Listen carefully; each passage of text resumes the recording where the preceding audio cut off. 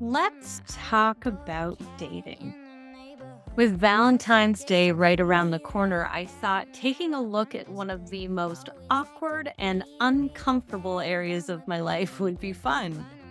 Because I certainly can't be the only person in the world that has some frustration when it comes to relationships and dating.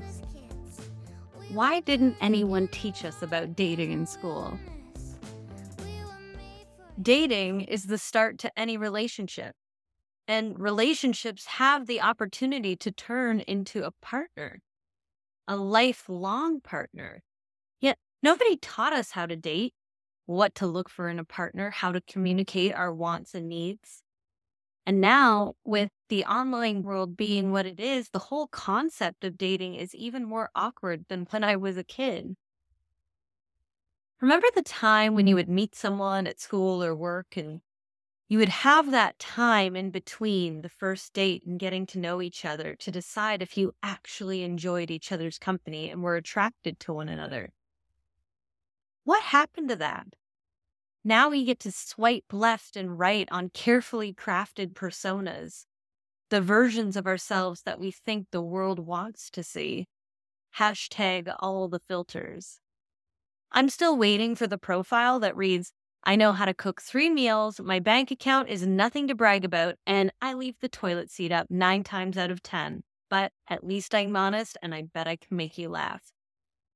All of these apps are literally conditioning us to judge one another with each swipe. And we get rewarded for our shallow behavior when we select someone we're physically attracted to that ends up liking us back. It's a match. I don't see how this process can be healthy. Then we have the expectations. You know that middle part I was talking about? The part where you meet someone at work or school and you end up hanging around them long enough to establish if you like them as more than a colleague or a classmate? The part where you decide you're ready to go on a date and put some real effort into this person? I thought that's what dating was, but it turns out that part doesn't exist in the online world. It turns out there's no middle ground of getting to know someone when you're online.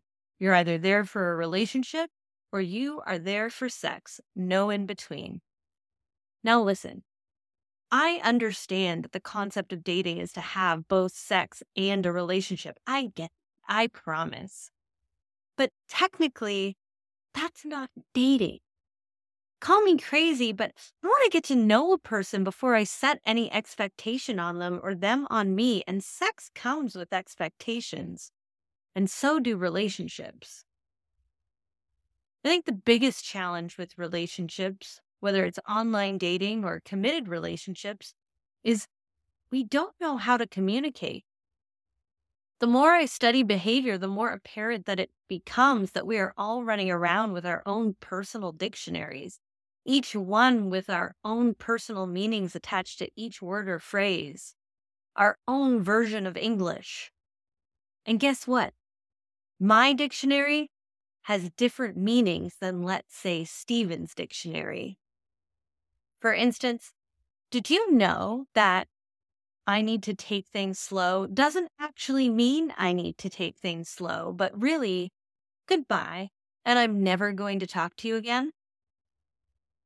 Or my ex and I broke up 5 months ago really means my wife and I separated 5 months ago, and she doesn't even know I'm dating again. Or my personal favorite, which seems to be in every dictionary but mine, is you're fun actually translates to, I want to sleep with you and I'm going to try to by the end of the night. In fact, I really like you, you're really cool, and you have a great smile, all mean I want to sleep with you and I'm going to try to by the end of the night. Followed by, and I'm probably not going to see you again after that. And listen, there's no judgment here. I've caught myself doing it too, saying one thing while meaning another, or not saying anything at all. Back in the day, my I'm fine used to translate to I'm not fine. And if you really believe that when I say I'm fine, you actually think I mean I'm fine, then things are really not going to be fine. but over the years, I've improved.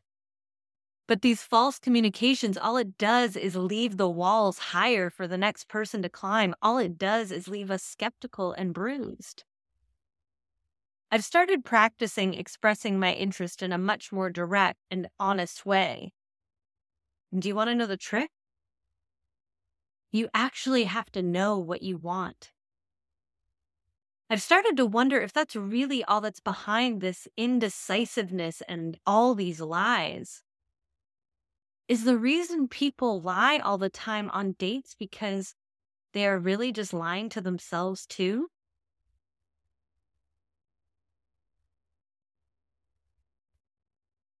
Or are they really just all cowards? That's definitely what I was guilty of. I either didn't know what I wanted or I was too afraid to ask for it. Because when you fear rejection, asking for what you want is scary. Especially if you like the person. But imagine a world where we could just be honest and communicate how we felt. Single, in a relationship, it doesn't matter. What if you could say exactly what you meant without worrying about hurting the other person's feelings? Because they didn't take it personally. Because instead of you expressing your feelings and the other person ghosting you, you could actually have a grown-ass conversation about it. No judgment, no expectations, just talk it through. But we're so busy worrying about how our feelings will make us look to the other person. Look cool, act cool, be cool, that instead we choose to hide them. Because we were taught feelings are not cool. But isn't the whole basis of a relationship on feelings? I've decided to take on a new strategy to the dating world. Total honesty. Honest about what I want, honest about what I feel, and honest about what I expect. No more I'm fine when I'm clearly not fine, and no more silently agreeing with things that don't suit me. I've left my expectations at the door and decided that the first few dates are specifically to get to know someone. No expectations of where it could go, no sexpectations of where it could go, just conversation to see how I feel.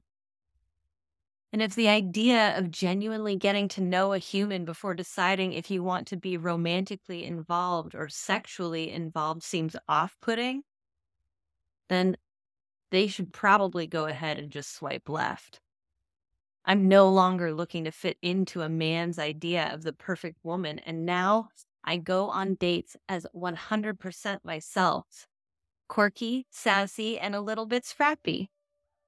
And dating has never been more enjoyable.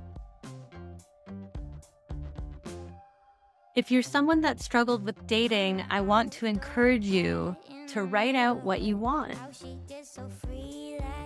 Because if you don't know what you want, how are you going to ask for it? Friends, thank you for listening. If you liked this podcast episode, you can go ahead and subscribe, or you can sign up at www.theumbrellastudio.com/podcast.